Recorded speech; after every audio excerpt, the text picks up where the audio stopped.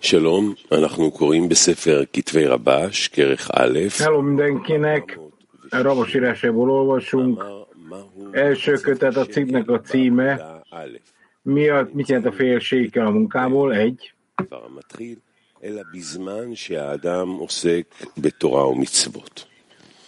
Mondják, hogy honnan fogjuk folytatni.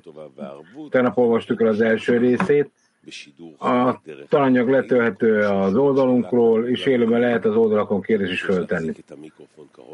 Aki a tanteremben kérdez, az álljon föl, emelje a száját a mikrofont, és hangosan és világosan beszéljen bele. Rabash írásai első kötet, a cikk, mi a fél sékel a munkával egy. A cikk közepétől olvassuk, avval a paragrafustól, és akkor mondják, hogy melyik bekezdéssel kezdik. Helyett, amikor valaki a tórával és a micvákkal foglalatoskodik, akkor minden értelem felett hinnie kell,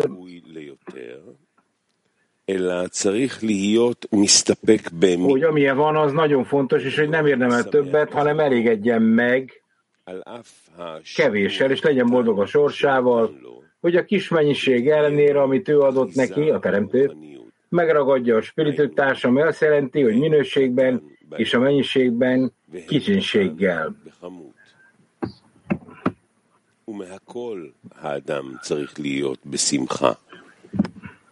היינו על שיעור משהו שיש לו אחיזה ברוחניות. Mindettől kezdve az embernek boldognak kell lennie, ami azt jelenti, hogy a spiritualitásodban ragaszkodásának bármilyen mértékében, amivel rendelkezik, hisz abban, hogy ezt felülről kapta, és hogy ez sem az én erőm és kezem ereje által van jelen. Természetesen ragaszkodhat a teremtőhöz olyan mértékben, amilyen mértékben az úgynevezett, az áldott összetapad az áldottal. Ez az értelme annak, amit bölcseink mondtak, a Szent Sina csak a jó cselekedetek örömén keresztül van jelen, ahogyan azt mondták, és most egyetetek egy zenész, és olyan volt, mint egy muzsikáló zenész, és az Úr keze van rajta. Rav Yehuda azt mondta, így van ez a törvény szavaival is, vagyis a dvekut összetapadás, a formaegyezést kell, hogy jelentse. Ebből következik, hogyha valaki úgy érzi, hogy átkozott, akkor nincs helye a dvekutnak. Értelmeznünk kell, hogy Rav Yehuda miért mondta, így van ez a törvény szavaival. Köztudott, hogy a halakha törvény neve Hakala, mennyasszony, amely a mennyei királyság elfogadására vonatkozik.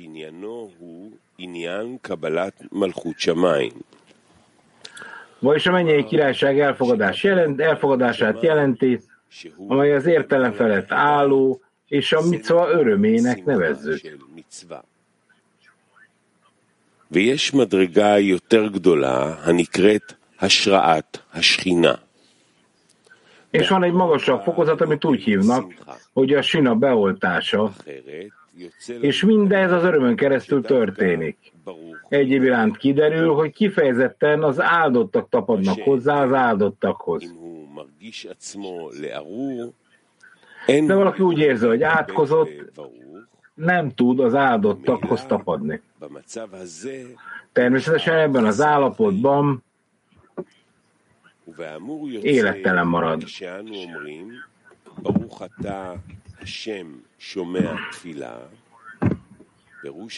Ebből következik, hogy amikor azt mondjuk, áldott vagy te, Uram, aki meghallgatod az imát, az azt jelenti, hogy megköszönjük a Teremtőnek, hogy meghallgatja az imát.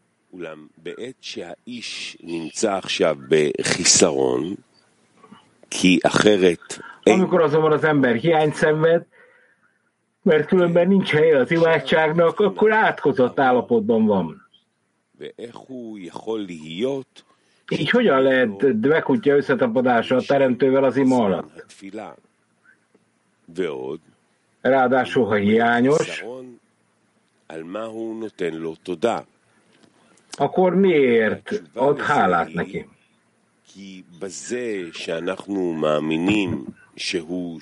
A válasz erre az, hogy hisszük, hogy ő meghallgatja az imát, akkor már is örömünk van, mert ő biztosan meg fog minket menteni.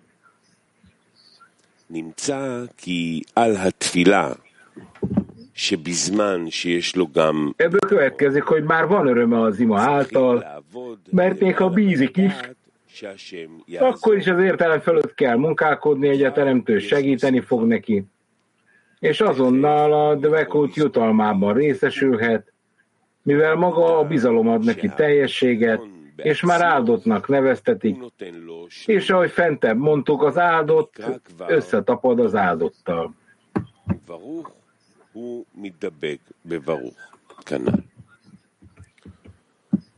אולם דווקא בזמן שהאדם מבקש מהשם שיקרב אותו אליו, בא היצר הרע ונותן לו להבין שאין הקדוש ברוך הוא שומע. Azonban éppen akkor, amikor az ember arra kér a teremtőt, hogy hozza közelebb magához, a gonosz hajlam jön és megérteti vele, hogy a teremtő nem hallja meg az imáját.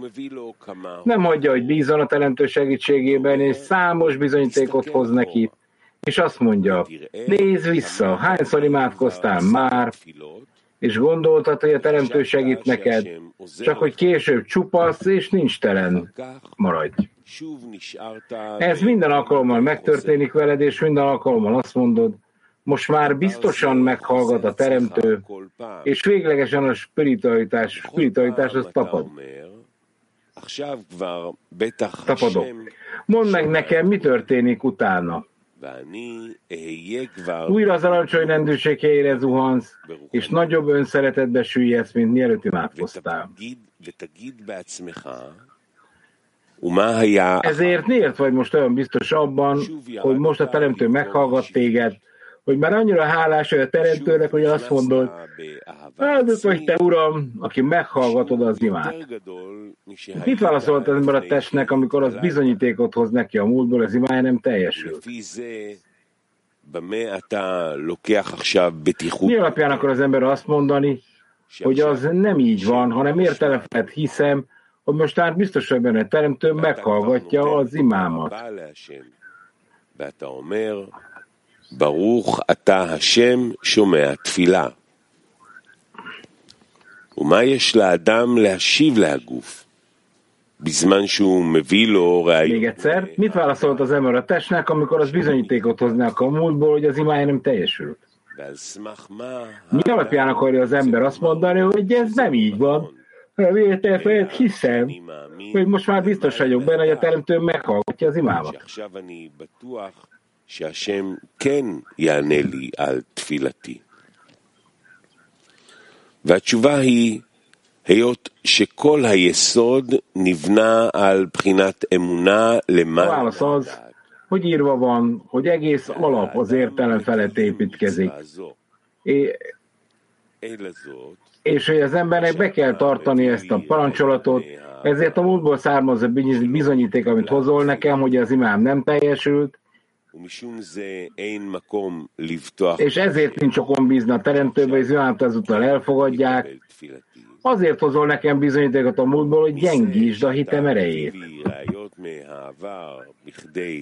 להחליש לי את כוח האמונה והביטחון, אני אומר לך שדווקא אתה אני יכול לומר שאני מאמין ובוטח למעלה מהדעת. כי אתה מביא לי ראיות רק מתוך הדעת. De én azt mondom neked, ואני נותן לך תודה רבה על השאלות שאתה שואל אותי, ועל De én azt mondom neked, hogy konkrétan most azt mondom, hogy értelemfelt hiszek, és bízom, mert te csak az értelemből származó bizonyítékot hozol. Nagyon köszönöm a kérdéseket, amiket felteszem nekem, és a bizonyítékokat, mert olyan helyet adsz, amire az értelem föl építhetek. Ezért most nagy örömmel folytatom azzal a lehetőséggel, hogy az értelemfelti hit és bizalom parancsolatát betarthatom. שמאותו מקום שהגוף מביא כוח להחליש אותו, Ebből következik, hogy ugyanarról a helyről, ahonnan a test jön, hogy meggyengítse őt az örömtől, amit az ima okoz neki, és a bizalomtól, hogy a Teremtő most meghallgatja az imáját, az embernek szüksége van arra, hogy a hit erejét az értelem fölé helyezze. Ez azt jelenti, hogy az értelem helye felett most lehetőség van arra, hogy az értelem fölé emelkedjünk. Ha az értelem nem hozná el ennek az ellenkezőjét, hogyan mondhatnánk, hogy fölé emelkedik?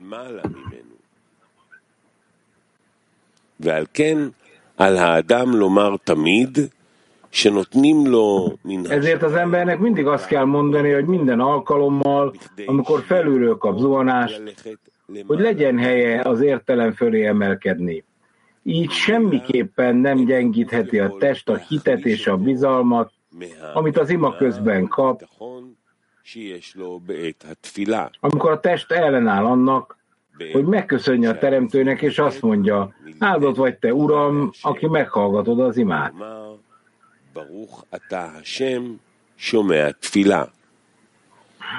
והגוף טוען, מאין אתה יודע שהשם יענה לך? A test így érvel, honnan tudod, hogy a Teremtő meghallgatja az imádat, amelyen hálát adsz neki?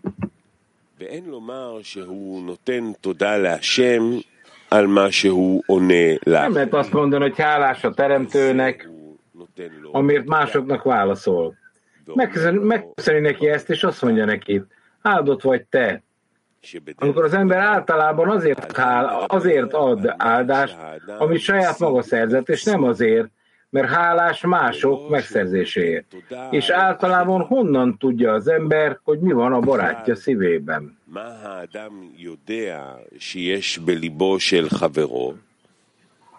אלא האדם על עצמו נותן תודה להשם. Az ember sokkal inkább önmagáért mond köszönet a Teremtőnek, és azt mondja a testnek, köszönöm, hogy helyes érvekkel jöttél hozzám, hiszen most már van helyem az értelem feletti munkában. Ezt hívják jobbvonalnak, teljességnek, és ez a fő ösvény, amelyen az embernek járnia kell. Innen meríti az ember az életerőt, mert akkor az áldott fokozatán van. Ezt hívják, az áldott összetapad az áldottal. Az ember azonban nem tud egy lábon járni, amit jobb lábnak neveznek, ami a teljességet jelenti. Szüksége van egy másik lábra is, ami a bal láb. שהיא שלמות. והוא צריך גם לרגל שני, שהוא רגל שמאל. שעניין שמאל נקרא דבר הצריך תיקון. A bal olyasmit jelent, ami korrekciót igényel. Ahogy a bölcseink mondták, Szotá 47, a bölcseink azt mondták, a bal mindig elutasít, a jobb pedig közelebb hoz. וימין מקרבת. ויש לפרש זה על פי דרכנו. ימין. Ezt a mi módszereink szerint kell értelmeznünk, hogy a jobb az, amikor úgy dolgozik, hogy a jobb közelebb húz, vagyis közelebb visz a kedusához, a szentséghez. Nézi és látja, hogy mennyire van közel a spiritualitáshoz, és minden résznél, amikor látja, hogy közel van a szentséghez, még ha csak egy apró kapaszkodóval is örül, és köszönetet mond a Teremtőnek érte, és nem nézi a negatívumot. ושמאל דוחה, ובזמן שהוא הולך על רגל שמאל, אז הוא מסתכל רק על... A bal elutasítja. Az azt jelenti, amikor a bal lábon jár. Ilyenkor csak a visszautasításokat nézi, azt, hogy mennyire visszautasított és eltávolított a szentségtől, mind mennyiségben, mind minőségben. Ez azt jelenti, hogy ez a két út teljesen ellentétes egymással, egyik végétől a másikig. Ezért ezért nevezik a jobbot heszednek, kegyelemnek.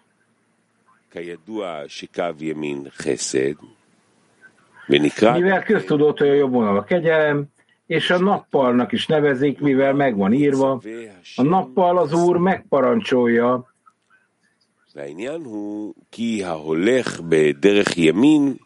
a nappal az Úr megparancsolja az ő kegyelmét. Az a helyzet, hogy aki a jobb vonalon jár, az csak kegyelmet nézi, amit a Teremtő cselekszik meg mindenkivel, és azt, hogy ő maga hogyan kap kegyelmet a Teremtőtől.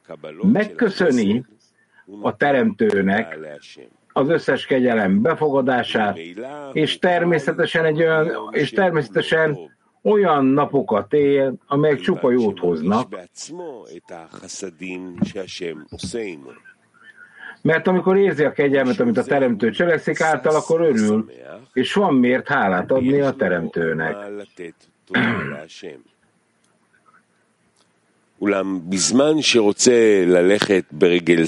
Amikor azonban a bal lábán is járni akar, ami a balra vonatkozik, megtanultuk, hogy a bal elutasítja. Ez azt jelenti, hogy amikor kritizálja a cselekedeteit, ha valami korrekcióra szorul, akkor csak az elutasítást látja, azt, hogy mennyire taszítja a spiritualitás és minden gondolata, szavai és cselekedete elmerül az önszeretetben. Nem lát semmi lehetőséget arra, hogy képes legyen kilépni a test irányításából, amely minden erejével irányítja őt.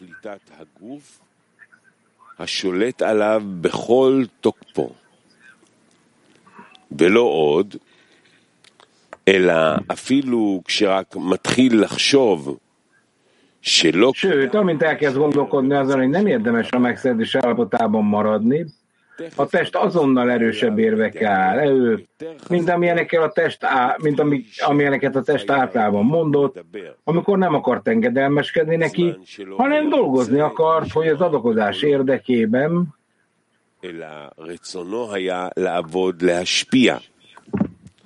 כי עתה הגוף נעשה יותר חריף. Hiszen most a test ravaszabb lett, és sokkal szúrósabb, a rózsatövisei által kérdéseket tesz fel. מדוע טרם שהתחלתי לעבוד ביתר שאת במרץ בעבודת הקודש, megkérdezi magától, hogyan lehet, hogy mielőtt elkezdtem keményebben és nagyobb erőfeszítéssel dolgozni a szent munkában, a testem nem volt olyan agyafúrt, és most, hogy elkezdtem a szent munkát végezni, megértettem, hogy az emberi oldalának okosabbnak és agyafúrtabbnak és energetikusabbnak kell lennie, mert a szent munkával foglalkozom.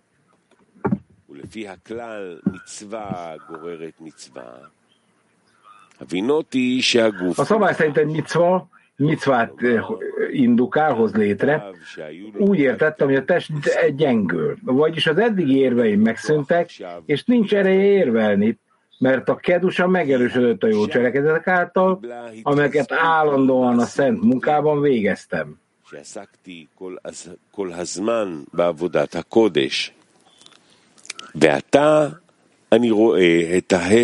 De most ennek az ellenkezőjét látom, a test okosabb lett és erősebb, és észszerűbb érveket hoz fel.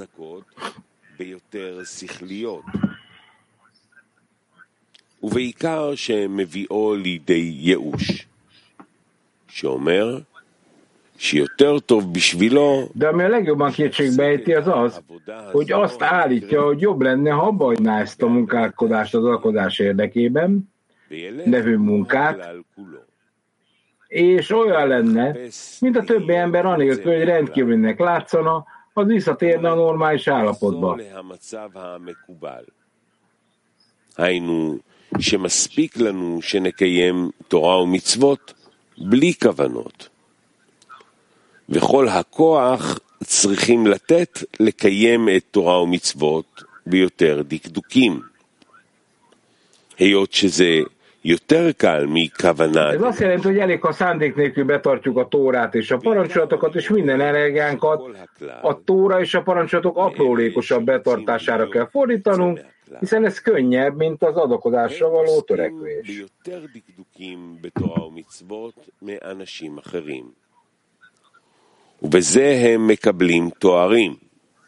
Főként azt látom, hogy azokhoz képest, akik különlegesek akarnak lenni, azokhoz képest a hétköznapi emberek sokkal aprólékosabban foglalkoznak a tórával és a parancsolatokkal, mint mások, és ez címeket ad nekik. Az egyiket igaznak, a másikat haszidnak, jámbornak, a harmadikat pedig nagyon fontos embernek nevezik. Miért kellene tehát a saját érdeke helyett a teremtőért járni az ösvényen?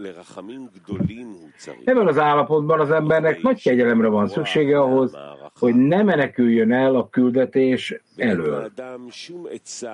Az embernek nincs kiútja ebből a helyzetből, ha csak nem az értelem feletti hit által, és azt mondhatjuk, hogy a test most már nagyon ravasz lett, mert felülről kapott egy érzést arról, hogy mi az értelem, így most már lehetséges számára, hogy az értelem fölé emelkedjen.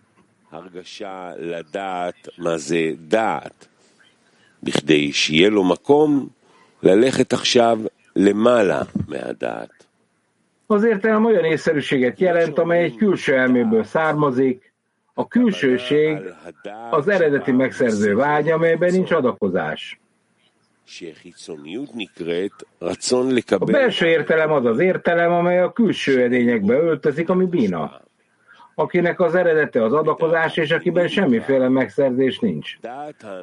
Emiatt a külső elme nem érti, hogy létezik az adakozás vágyának valósága, ezért amikor egy ember felébred arra, hogy valamit tegyen az adakozás érdekében, azonnal ellenáll, mint egy tapasztalt harcos, és nagy ravassággal kezdi el leigázni az embert. אינו מבין שיש מציאות של רצון להשפיע. לכן, בו בעת שהאדם מתעורר לעשות משהו בעל מנת להשפיע, תכף הוא מתעורר וקם כנגדו, כגיבור מלומד מלחמה. הוא מתחיל להכניע את האדם בפיקחות גדולה. ואל יקשה, הלא הכתוב אומר, ne lepődj meg, hiszen a vers azt mondja, hogy a gonosz hajlamot öreg és bolond királynak nevezi.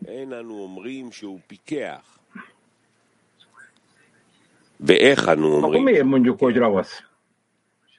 Ezzel kapcsolatban más kérdést kellene feltennünk. Hogyan lehet azt mondani, hogy egy angyal, aki spirituális, bolond, ahogy a Zohárban írva van a versről? Mert hozzád parancsolja angyalait, hogy őrizzenek téged minden utadon. Az ő angyalait. Úgy értelmező, hogy két angyalt jelent, a jó hajlamot és a gonosz hajlamot. Ha a gonosz hajlamot angyalnak nevezi, hogyan lehet bolond? Úgy kell értelmezni, hogy az angyalt a cselekedetek után nevezik, ahogy írva van, és az Úr angyal így szólt hozzá, miért kérdezi a nevemet? Mert csodálatos. אלא צריכים לפרש כי מלאך נקרא על שם הפעולה, כמו שכתוב, ויאמר לו מלאך השם, למה זה תשאל לשמי והוא פלאי, שפירושו ששם של המלאך Ez azt jelenti, hogy az angyal neve azt szerint változik, hogy milyen küldetést kapott. Ebből következik, hogy a cselekedet határozza meg a nevét.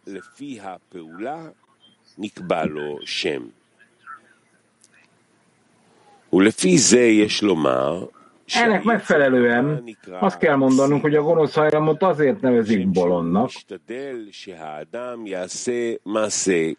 mert megpróbálja rávenni az embert arra, hogy bolond dolgokat tegyen, és nagy ravassággal bolondá teszi az embereket.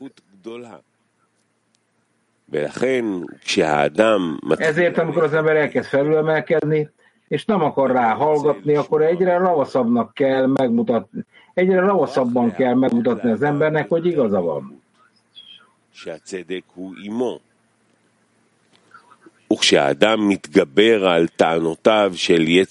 És amikor az ember legyőzi a gonosz hajlam érveit, a gonosz hajlamnak még ravaszabb érvekkel kell jönnie hozzá, hogy az ember ne tudja legyőzni csak az értelem fölötti hittel,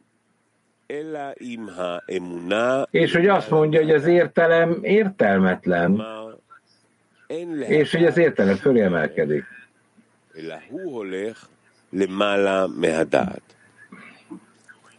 אבל אם האדם מתגבר על הדעת החיצוני, שטוען טענות צודקות, ha azonban az ember legyőzi a külső értelmet, amely igaz érveket hoz fel, akkor minden egyes alkalommal elnyeri azt, hogy a hitem magasabb szintre nő, mint amilyen a gonosz hajlam eljövetel előtt volt. Annak érvelésével, hogy nem érdemes kilépni az önszeretetből. Mivel a gonosz hajlam érvelése minden alkalommal növekszik, az embernek nincs más választása. Ha a kedusában akar maradni, mint hogy nagyobb hitet vonjon magára. Vagyis minden egyes alkalommal nagyobb szüksége lesz a teremtőre, hogy segítsen neki megmenekülni a gonoszságtól. Ez azt jelenti, hogy nem azért kell imádkoznia, hogy az idegen gondolatok meghalljanak, hanem azért, hogy megváltásra kerüljenek.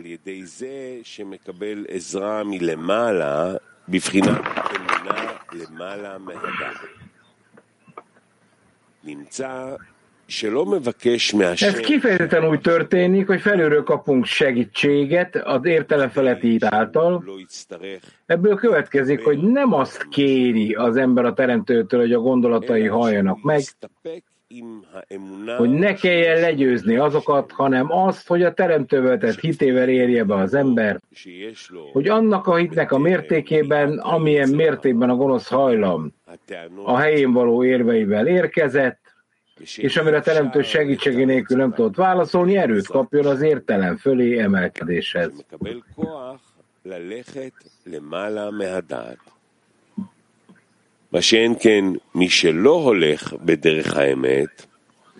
Aki azonban nem az igazság útján jár, akinek a munkája teljes egészében az értelem és a szív alapjaira épül,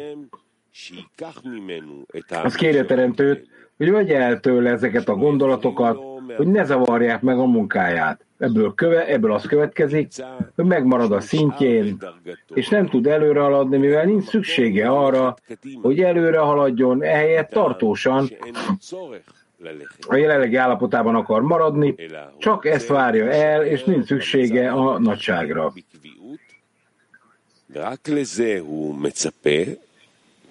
ואין לו צורך לגדלות.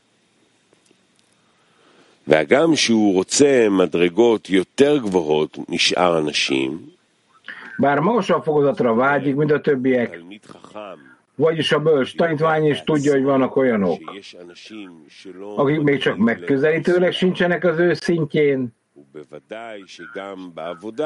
és természetesen a lehető legmagasabbra akar kerülni a munkában. Ezért egyre magasabb szintre próbál emelkedni, mint ahol most van. Ez azonban mind túlzás, és nem szükségszerű. Aki felesleges többletért imádkozik, annak imája nem lehet szívból jövő, mert tudja, hogy a helyzet nem is olyan rossz. Látja, hogy vannak emberek, akik rosszabbul állnak, mint ő, és neki csak felesleges többletért lenne szüksége erre.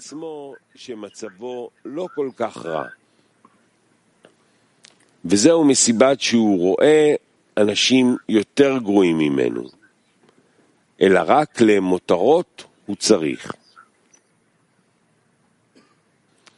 ולפי הכלל, אין אור... A szabály az, hogy nincs fény kli edény nélkül, és a kli hiányt és szükségletet jelent, amit be kell tölteni. A felesleg azonban nem tekinthető hiánynak a spiritualitásban, és emiatt az ember ott marad, ahol van, és egyáltalán nem tud mozdulni.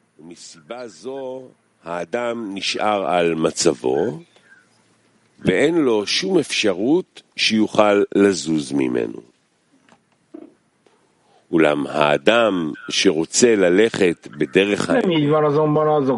Nem így van azonban azokkal, akik az igazság ösvényén akarnak járni, aki az értelemben és a szívben akar dolgozni. Amikor a test elérkezik hozzá és támadni kezdi, hogy miért akar letérni a közös útról, aminek a megszerzéséért mindenki dolgozik, és miután minden egyes alkalommal, amikor felülemelkedik, az erősebb érvekkel érkezik hozzá, abban az állapotban nem azt kéri a teremtőtől, hogy vegye el az érveit, hanem sokkal inkább azt kéri a teremtőtől, hogy az ember bánja meg mindazokat az érveket, amelyeket a gonosz bemutat, vagyis hogy a teremtő adjon neki erőt, hogy az értelem fölé emelkedjen.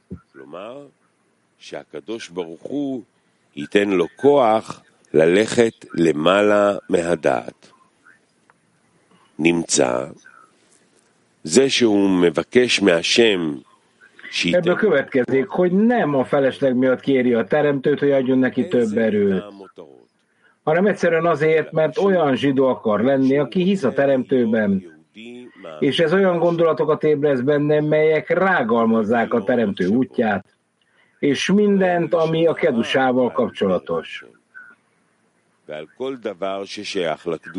Vagyis valahányszor tenni akar valamit azért, hogy adakozzon, rögtön a gonoszok érvei jutnak eszébe, akik kigúnyolják a teremtő szolgáit, ahogy írva van.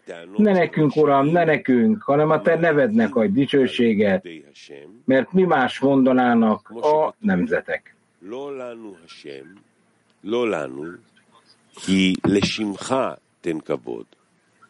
Lama yomru hagoyim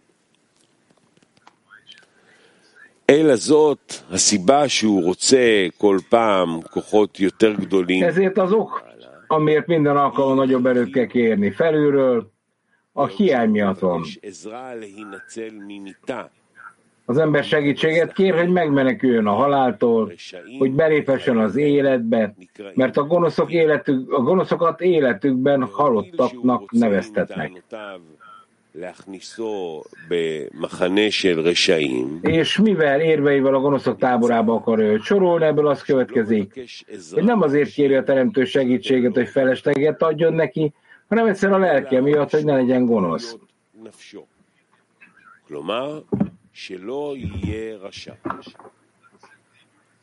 והאמור יוצא שהאדם מרוויח תמיד מהשאלות של הרשע.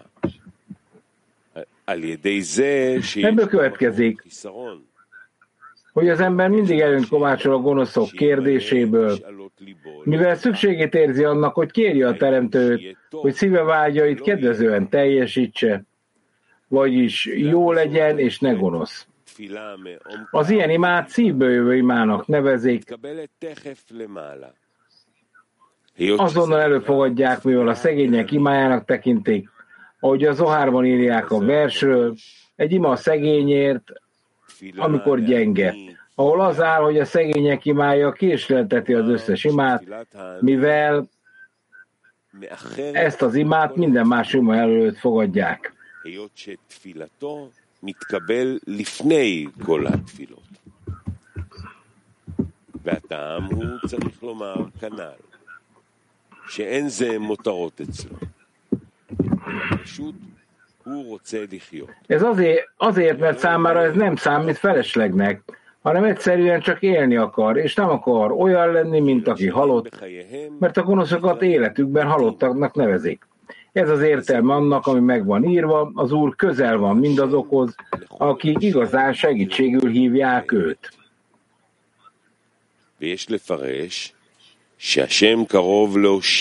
Úgy kell értelmeznünk, hogy az Úr közel van, hogy megmentse azokat, akik keresik, akik az igazság útján akarnak járni, melyet a Teremtő nevéért néven neveznek.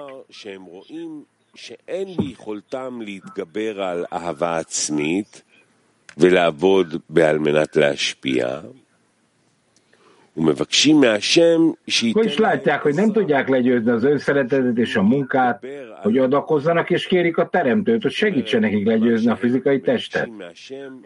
Vagyis csak egy dolgot kérnek a teremtőtől, hogy képesek legyenek tenni valamit a teremtőért, hogy teljes szívvel mondhassák, áldott a mi Istenünk, aki az ő dicsőségére teremtett minket, és nem a test érdekében.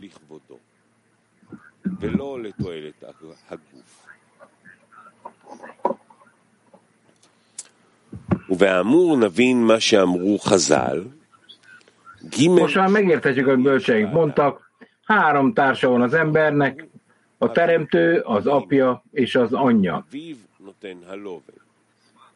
Az apja adja a fehér színt. Fehérnek nevezik a jobb vonalat, amelyet fehérnek tekintenek, ami azt jelenti, hogy nincs rajta folt vagy hiba, hanem csak teljesség.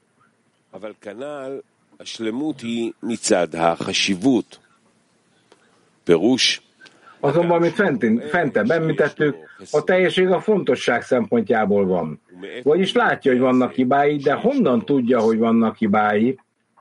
Az anyjától származik, akit balvonalnak neveznek, ami azt jelenti, hogy ő a baloldal elutasítja formájában van, amit nukvának, női hiánynak tekintünk.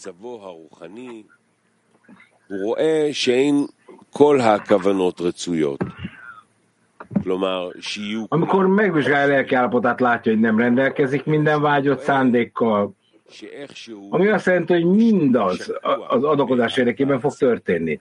Inkább azt látja, hogy mennyire elmerült az önszeretetben,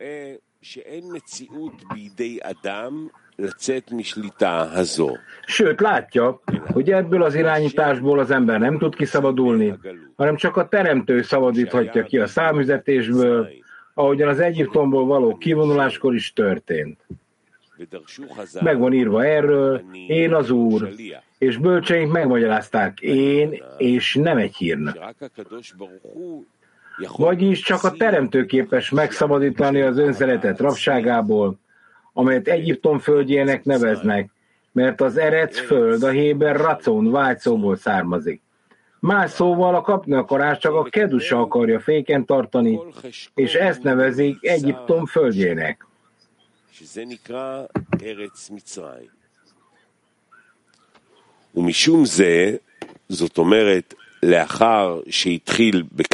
Ezért, ha egyszer elindult a jobb vonalon, ami a teljesség, és mindenképp meg kell köszönnie, és dicsérnie kell a királyt, amiért a teljességet adta neki a fontosság szempontjából, ahogyan írva van. Ezért köszönetet kell mondanunk neked, dicsérnünk és hálásnak kell lennünk a nevedért. Boldogok vagyunk, milyen szerencsések vagyunk.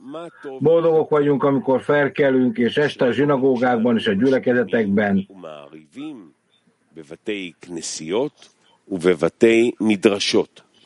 a felajánlások semájának felolvasása előtt. Ezután a bal oldalra a hiányosságnak nevezett vonalra lépünk. Jelentése, ez az úgynevezett anya, azaz a női rész, aki jelzi a hiányt, vagyis valós mértékben utasítja el az adakozás iránti vágyat. Azaz látja, hogy minden alkalommal, amikor az adakozás szándékát akarja a jó cselekedetekre helyezni, a test visszautasítja őt, és nem tudja legyőzni.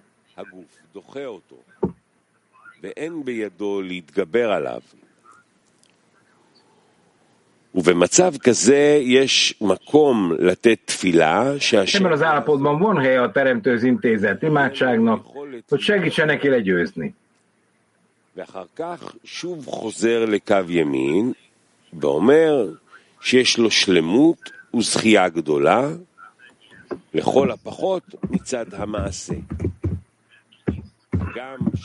Ezt követően visszatér a jobb vonalra, és azt mondja, hogy teljességgel és nagy kiváltsággal rendelkezik, legalábbis ami a cselekedetet illeti. Bár a szolgálat, amit a királynak végez, önszeretetből fakadó szándékból történik, amit Lólismának, nem az ő nevért néven nevezünk, ez a szolgálat mégis nagyon fontos az ember számára, mert bármi legyen is a helyzet, cselekedeteivel a királyt szolgálja. És mivel a király fontos neki, elégedett lehet azzal a kis összetapadással, ami a szentségben van. Ebből következik, hogy a bal vonalon keresztül most megkapja a lehetőséget arra, hogy a jobb vonalon is felülemelkedjen, és azt mondhassa, hogy boldog, és hogy értékelni tudja azt a kis összetapadást, amivel a kedusza fölött rendelkezik. Azaz, mielőtt a bal vonalra lépett volna, azt gondolta, hogy valóban rendelkezik teljességgel, de az nem tökéletes teljesség volt.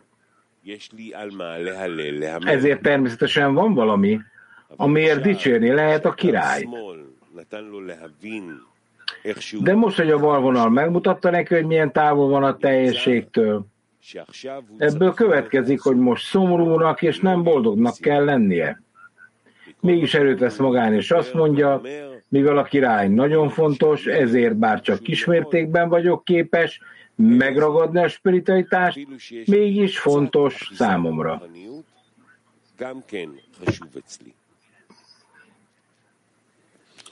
ובאמור יוצא שהקו שמאל גורם לו תמיד להתבונן. Ebből következik, hogy a bal vonal mindig a teremtő nagyságának és fontosságának megfigyelésére készteti őt, különben nem lesz semmi, amivel dicséretni a királyt, mert a spiritualitásban nincs fontosabb, mint hogy legyen valami, amiért hálás lehet.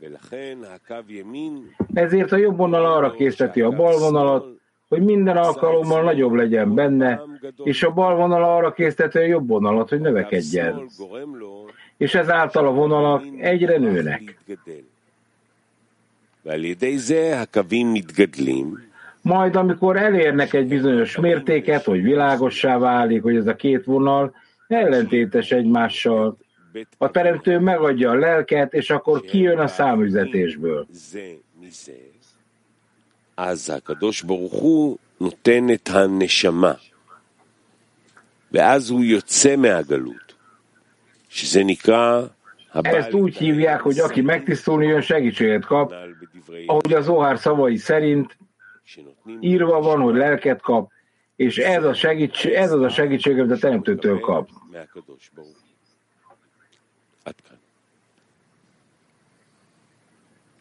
Eddig olvasták.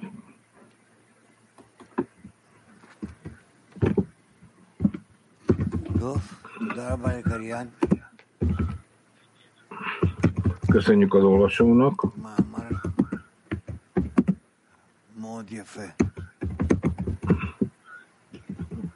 Ez egy csodálatos cikk.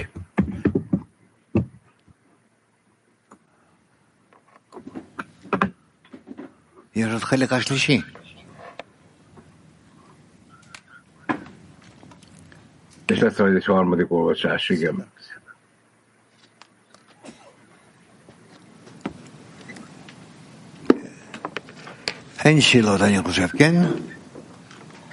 Na és akkor van bármilyen kérdés? המאמר באמת מלא ברגשות, שמחה, ביטחון, יראה, פעולות על הרגשות, אם קורה ככה, צריך לעשות ככה, יש... Itt mindenféle érzések vannak leírva, cselekedetek, és nem vagyok benne biztos, hogy helyesen olvastam ezt a szívemben. Hogyan kell minden egyes érzésünkkel helyesen kapcsolódni, hiszen hát el kell olvasni többször, újra és újra, és lehetőséget kell kapni attól, mert a cikk maga nem bonyolult, hanem az a bonyolult, hogy kapcsolódsz ugyanide. Oké, tehát akkor olvassuk a 10-esben, és valóban minden egyes alkalom, amikor elolvassuk, akkor minden szó, amit itt olvasunk, ez különböző érzéseket emel fel bennünk, és belül elkezd bennünk ez valami nagyon érdekes dolgot felépíteni. Hogy lehet ezt helyes módon megragadni?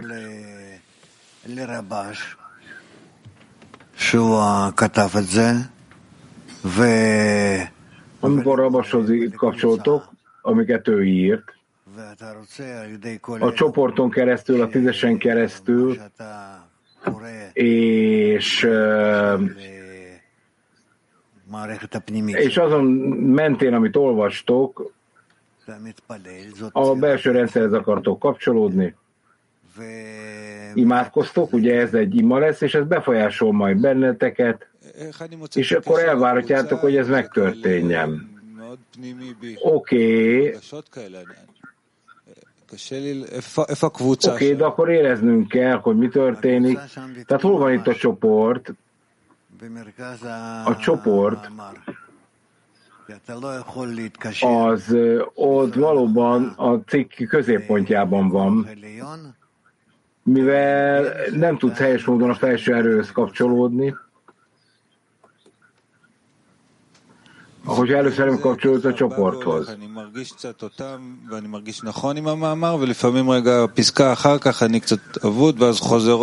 Oké, tehát akkor nekem újra és újra vissza kell kapcsolódnom, megpróbálnom kapcsolódni. Ez a helyes módja az olvasásnak? Igen. בבקשה. כן, גלעד. אני גם מלא התפעלות מהמאמר, בכלל לא. אבל גם יש פה רבש כל... Én érzem ezt a cikket, de Rabash itt minden alkalommal egy új réteget rak hozzá, és itt valami nagyon érdekes dolgot mond. Tehát nekünk köszönet kell mondani a Teremtőnek, hogy azért, amit másoknak ad. És akkor azt mondja, áldott legyél te azért, amit önmaga ért el az ember, és ugye nem azért kell köszönet mondani, amit másoknak adott. Ez érdekes, mert mindenek előtt világos, ami ideírva van. Tehát nem tudjuk, hogy mit értek el a barátok, és mit nem, mégis hálát kell adnunk ezért. Tehát ezért nekünk a 10-essel kell dolgozni, látnunk kell, hogy a barátok most milyen izgatottságot értek el,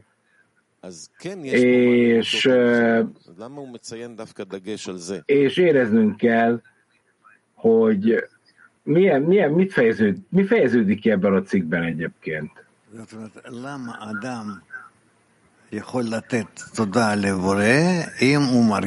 Mindenek előtt az embernek köszönet kell mondani a Teremtőnek, hogy a Teremtő segíti az emberre. Oké, tehát én értem, de helyesen értem, akkor az embernek nem kell köszönetet mondania. Itt egy rövid paragrafusan felolvasom, mondja Gilad.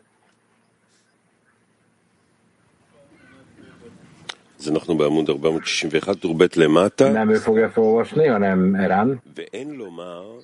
Megpróbálom is olvasni ezt. Az embernek nem kell azt mondania, hogy köszönet ad a Teremtőnek valamiért, amiben mások kaptak választ. Ezért mond köszönetet. És mondva van, hogy áldott vagy te, Uram.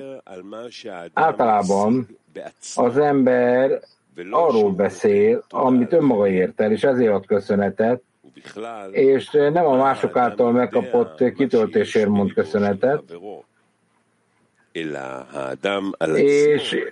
és ezért tudnia kell, mi van a barátja szívében, ezért az ember, amikor köszönet mond a Teremtőnek, és azt mondja a test, hogy köszönöm,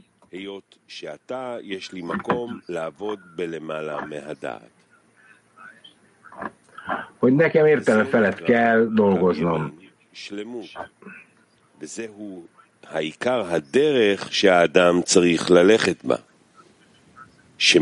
Hiszen az embernek innentől a vitalitást kell kivonnia, és akkor az áldás szintjén van. Ezt nevezik úgy, hogy az áldotthoz tapad.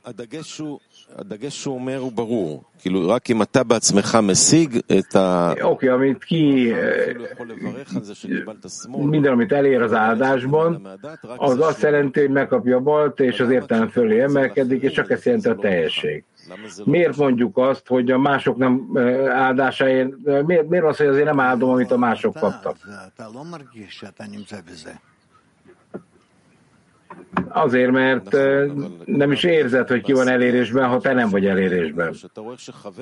Oké, ezt értem, de akkor mit jelent ez, hogy van itt egy alacsony rendű hely, látom a barátokat, érzem,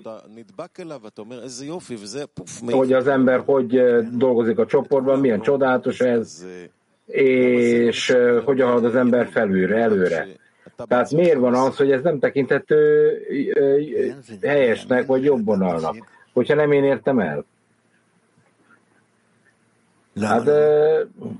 Hát ezt jobb vonalnak éri. Miért ne hívnád ezt jobb vonalnak?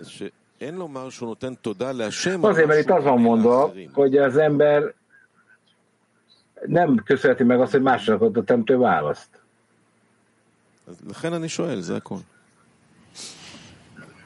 Ezért kérdezem. Na, ti mit gondoltok? Kérdezze többiektől. Igen? Erről a problémáról, amiről Gilad kérdezett.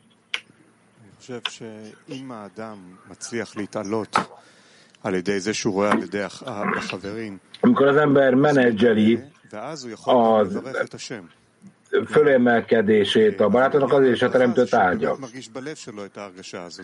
Ez az áldásnak a lényege, amit valóban az ember a szívében érez, hogy adakozni tud a barátok felé, a barát pedig felém adakozik. Tehát a barát, hogyha adta meg önmagát, ezért neki éreznie kell, és meg kell köszönni a teremtőnek, hogy a barát nekem adakozni tud, mert meghaladta önmagát. De ki gondolja még ugyanezt?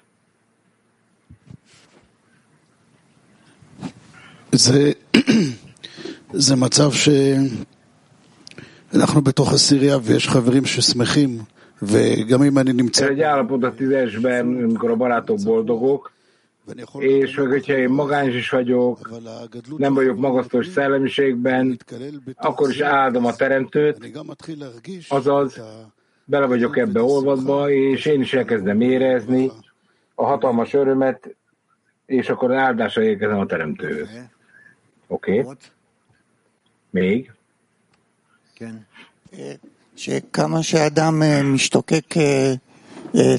Amilyen mértékben az ember sóvárog, hogy megtartsa a jobb vonalat, ki tudja jelenteni, hogy minden, ami felébred bennem, a félelemtől kezdve látja, hogy mind a barátjától származik, és akkor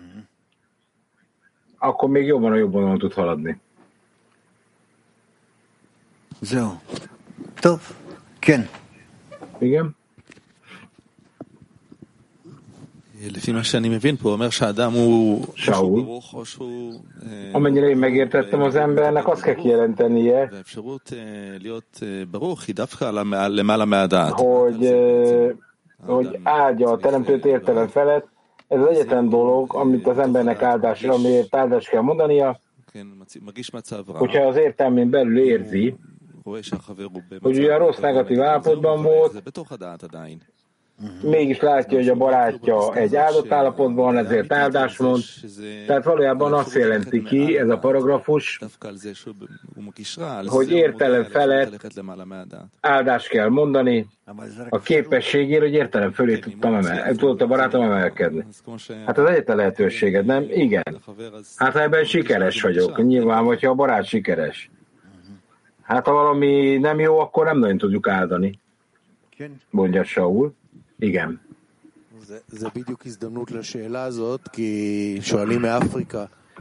Ez egy lehetőség a kérdésre. Afrikából kérdezik ezt. Tehát mi a jelentése annak az állapotnak, hogy legalább egy kicsi megragadást tudtam tenni a spiritualitásból, és olyan tudok ebből a kicsi megragadásból egy teljes összetapodást jutni a teremtővel. Tehát a válasz pedig, amit az afrikaiak mondanak, hogy mi a jelentése a cikknek, hogy egy kicsi megragadású van a spiritualitásban, de amikor ezt meghaladom, akkor mégis eljutok teljes összetapadásba a spiritualitásban. Hát azáltal, hogy felemelkedik, és látom a barátokat ezen a módon. hogy a barátok erőfeszítést tesznek, összetapadásra jutnak a teremtővel, és ezen a példán keresztül összetapadnak, és ugyanezt megteszik, amit kell. Igen? Amit ön mond, hogy én kapok egy példát felülről, és akkor köszönetet tudok mondani mindezért, mint a cikk alapján kapok, ugye? Tehát, és ha van valami a barátomban, ami úgy tűnik, hogy jó volt, hogy megkapta, és akkor hálát adok érte. Tehát, akkor magamért mondok köszönetet, nem a barátomért. Ja, persze, mondja Rab. Hát azért, mert a barátod miatt jöttél ki teljesen az állapotba. Oké, de Gilad kérdéséhez visszatérve, általában az ember arról kell, hogy beszéljen, amit maga ér el, és nem másért fog köszönet mondani, nem önmagáért. Hát nem mondasz másokért köszönetet, hanem hogy ő is ki tudott lépni a egójából, meg önmagából, ezért hálát mondasz a teremtőnek, hogy látod, hogy a barátod is megszabadult.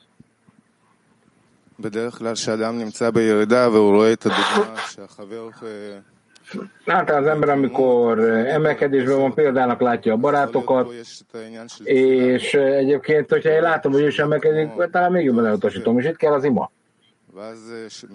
Hogy olyan lehessek, mint a barátom, ugye? Én is emelkedtessek úgy, mint ő. És akkor változik a helyzet. Tehát akkor össze tudok tapadni, ha megfelelő módon akarom követni. Jó? Még egyszer. Tehát amikor az ember zuhanásban van a barátom meg emelkedésben, akkor az ember elutasítja a barátját. Viszont akkor a teremtőszkelnek az ő is emelkedésben lesz, mint a barátja. És akkor az ember könnyebben oda tud tapadni, mert a teremtő segít, ha a barátja azt tapadjon. Próbáld meg.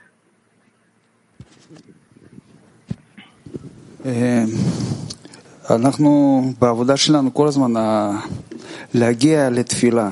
A mi munkánk az, hogy eljussunk az imához, mindig imádkozunk a barátokhoz, és látjuk, hogy a barátok állapota, mindenféle állapoton megyünk keresztül, emelkedés, zuhanás, benyomások hiánya, összeolvadás hiánya, ezek rendben is vannak, el kell jutnunk az imához. Az ima, hogyha az ember önmagáért imádkozik, milyen fajta imát kell felemelni, mi a helyes ima, hogy én azt mondom, hogy én akarom, hogy én magamért a saját állapotom imádkozok. Milyen megközelítésnek kell itt lennie. És hogy van olyan dolog, hogy magamért imádkozom.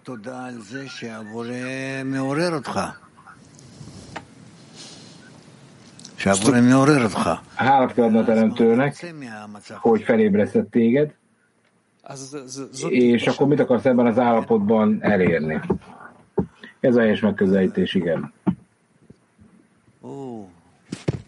כן.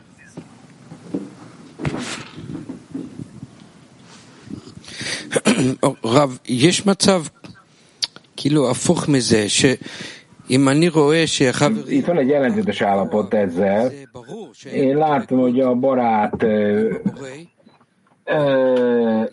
nagyobb összetudás van a teremtően, mint én, és hálát adok azért, hogy én a barátomhoz lehetek közel.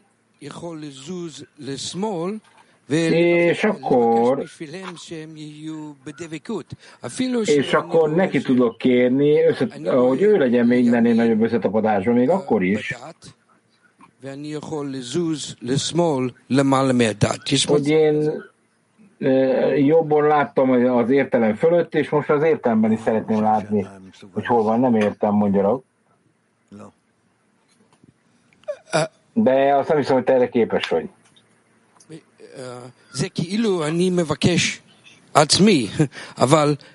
Oké, de hogyha én magamnak kérek, akkor sajtok keresztül, nem?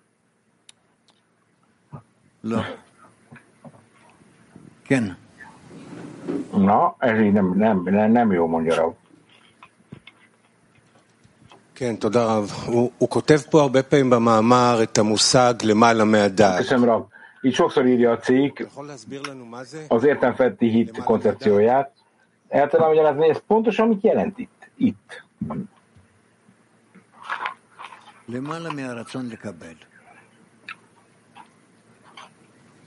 Hát a kapnakarás fölöttiséget.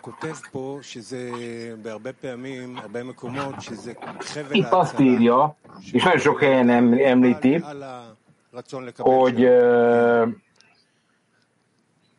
hogy értelem fölé kell emelkedni, hogy az ember megmentse a saját vágyait, igen. El tudom magyarázni, hogy a kabbalista hogy használja ezt az erőt, hogy az értelem fölé emelkedjen? És hogy pontosan, hogy kell ezt megtenni? Nem.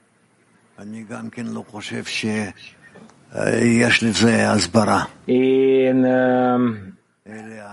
nem gondolom, hogy ennek külsőbb magyarázata lehetne, hiszen az emberek magának kell ezt megtalálnia. Tehát nekik kell önmagának fölemelkedni önmagának, értelem fölött. Oké, de a mi állapotunkban hogyan kerülhetünk közelebb az értelem feletti állapothoz? Mi ez az irány?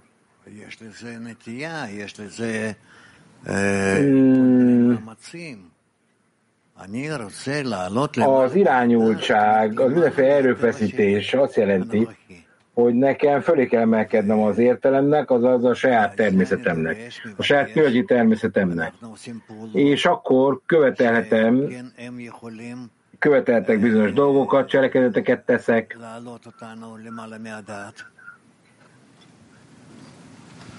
és értelem fölé tudok emelkedni. Tehát ez a 10-esben a barátokkal együtt kezd bennünket majd fölemelni, ha eljön az ideje? Igen. Tehát neked önmagadon belül kell elkezdeni érezned, hogy a 10-esben vagy, a 10-eshez tartozol,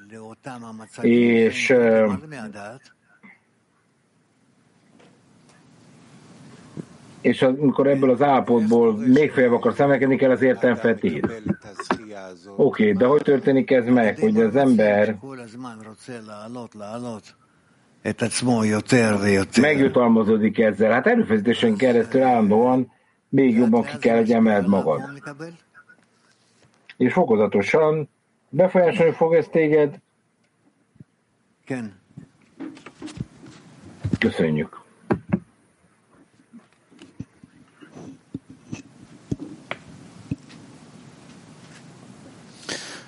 האם האדם בעצמו יכול לעורר את שאלות מי ומה? Az ember képes אפשר לעורר אותם מצד האהוב כדי לגלות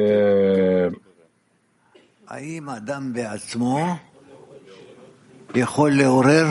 Az ember képes önmaga által megválaszolni a ki és mit kérdést, és ami fölébred benne,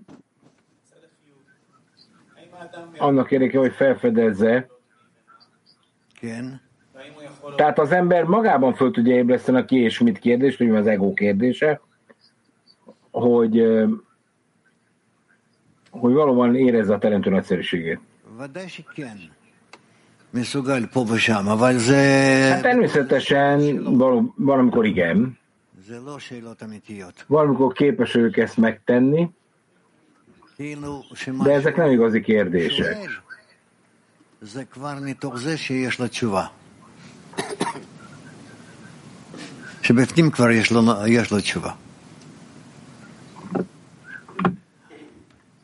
Ezért nagyon fontos, hogy valamilyen választ kapjon, de ez nem egy igazi kérdés.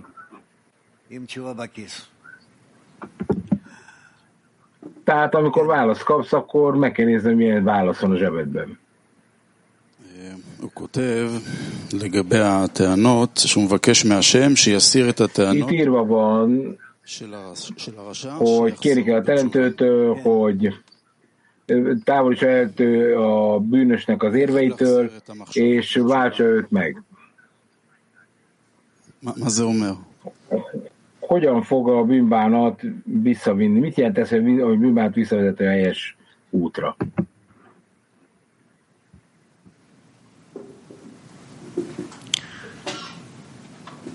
לסדר אותם, קודם כל. המחשבות האלו. Hát mindenki előtt elrendezi az embert, elrendezi a gondolatait, hogy honnan jönnek a gondolatok, miért kér ilyen gondolatokat, hogyan kap belső válaszokat erre. Hát de honnan jön mindez? Hát a bűnbocsánattól. Hát természetesen felülről jön. Tehát összes kérdésünk az egy magasabb szintről, mint mi. És akkor ezen keresztül állandó emelkedésben lehetünk. Oké, de itt folytatja, hogy kérnünk el a teremtőt a gondolatokon keresztül, hogy bűnbocsánatot kapjon, ne halljon meg. Ez mit jelent? Azt akarja az ember, hogy ez megjelenjen, azt akarja, hogy helyes választ kapjon, és azon együtt emelkedjen. Oké, tehát napközben én egy olyan gondolatba kell legyek, hogy mi emlékeztet engem, hogy bűnbocsánatban leesek. Tehát valamilyen módon a dolgokat el kell engednem majd, ugye? Tehát nekem az értelemben kell ezeket egyben tartani. Hát, ha ezt meg tudod csinálni, akkor mindig dolgozni tudsz, még az értelemben belül is ezen, az jó. Tehát, és ez, ott el is akarod ezt fogadni. Oké, tehát ez azt jelenti, hogy ezt folytatni akarom, és mindig mélyebben akarok ebbe belépni. Igen, de ez azt jelenti, hogy nem engeded el ezt az egészet olyan egyszerűen, hanem állandóan szembefordulsz ezzel. Oké, mondja a srác, tehát folytassuk, és az ember, amikor be akarná fejezni, akkor megérti, hogy itt van a 10-es, ugye, és ez adja nekem az életerőt. Igen, de meg kell próbálnod, mert hogyha mégis azt akarod, hogy a 10-es változtasson a munkádon, akkor ők tudják ezt megtenni, őket kell kérned, mert mögöttük a teremtő áll. בכל אדם יש דעת חיצון ודעת פנימי, כמו שהוא כותב כאן. כן. Mindenben van egy külsős belső értelem. Igen. A külső értelem azok a gondolatok, amiket felülről kap, igen. És mit jelent akkor az értelem feletti hitállapota, az a belső értelem? Ezt mondhatod, igen.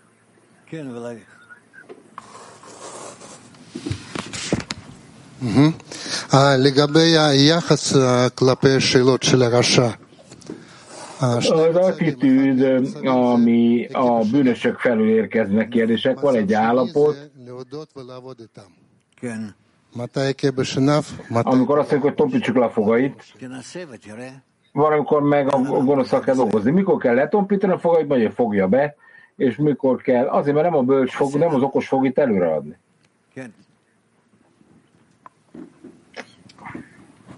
יש לי שאלה קצת לגבי כללות המאמר, ואולי לגבי... Van egy kérdésem az általánosságban. Tehát ugye ez a Rabash cikk teljességével kapcsolatban is eszembe jutott. Minden egyes cikk, ez egy teljes rendszer, sok állapottal, sok gondolattal, amíg az emberrel szembesül, és ez egy folyamat, minden cikk egy folyamat, amire keresztül megy az ember.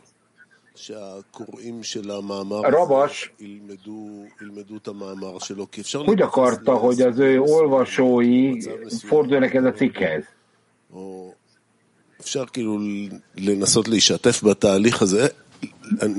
Tehát elpróbáltunk ki mindig egy teljes folyamatot átadni, vagy egy részleges célt adni neki.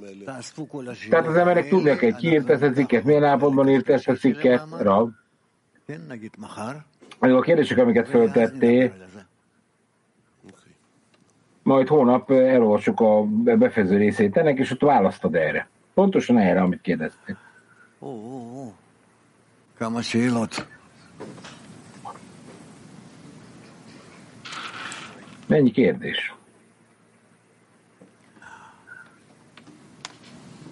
כן. נו. תודה רב. מורגש ברוחניות דווקא... Köszönjük, Rav, mondja. A srác, aki kérdez, érezhető, hogy a spiritualitásban egy kicsi megragadás is a nagy hiányt tud adni az embernek. Tehát egy kicsi kapcsolat is le tud fedni mindent. Tehát a spiritualitásban mit jelent a legkisebb kapcsolat is? Mit jelent az, hogy le tud fedni minden hiányt? A legkisebb kapcsolat is.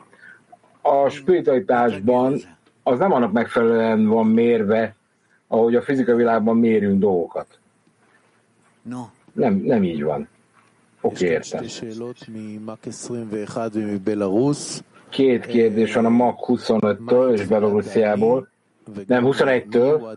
Mi a szegények imája, és ki az a szegény ember a spiritualitásban, és az ima, az miért a szív mélyén jön?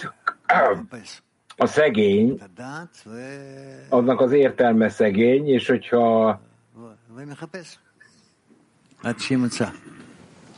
אז למה תפילתו מתקבלת? és az emberek állandóan keresnie kell a megoldást. De miért van ez elfogadva a szegények imája? Mert az ember az értelmet keresi, a magasabb rendű értelmet.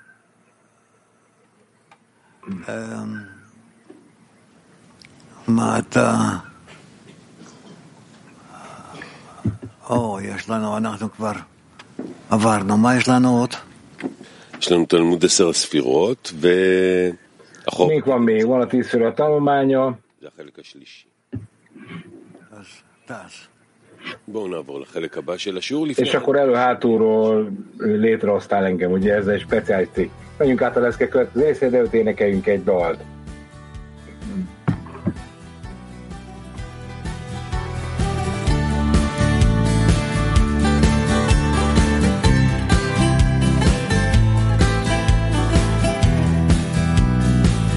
באתי לעולם הזה בכדי לדעת, לגלות עולם נסתר והוא היד. יש כאלה אנשים להם חיכית, והם רואים את מה שאף אחד לא רואה. יש בי שאלה גדולה, איך אגיע לגלות מה שגילו, איך להניע. תבחר לך סביבה טובה ותגיע, ותגלה לך עולם מושלם שנעלם. את עולמך תראה בחייך, את עולמך תראה בחייך. עוד בעולם הזה תראה את עולמך.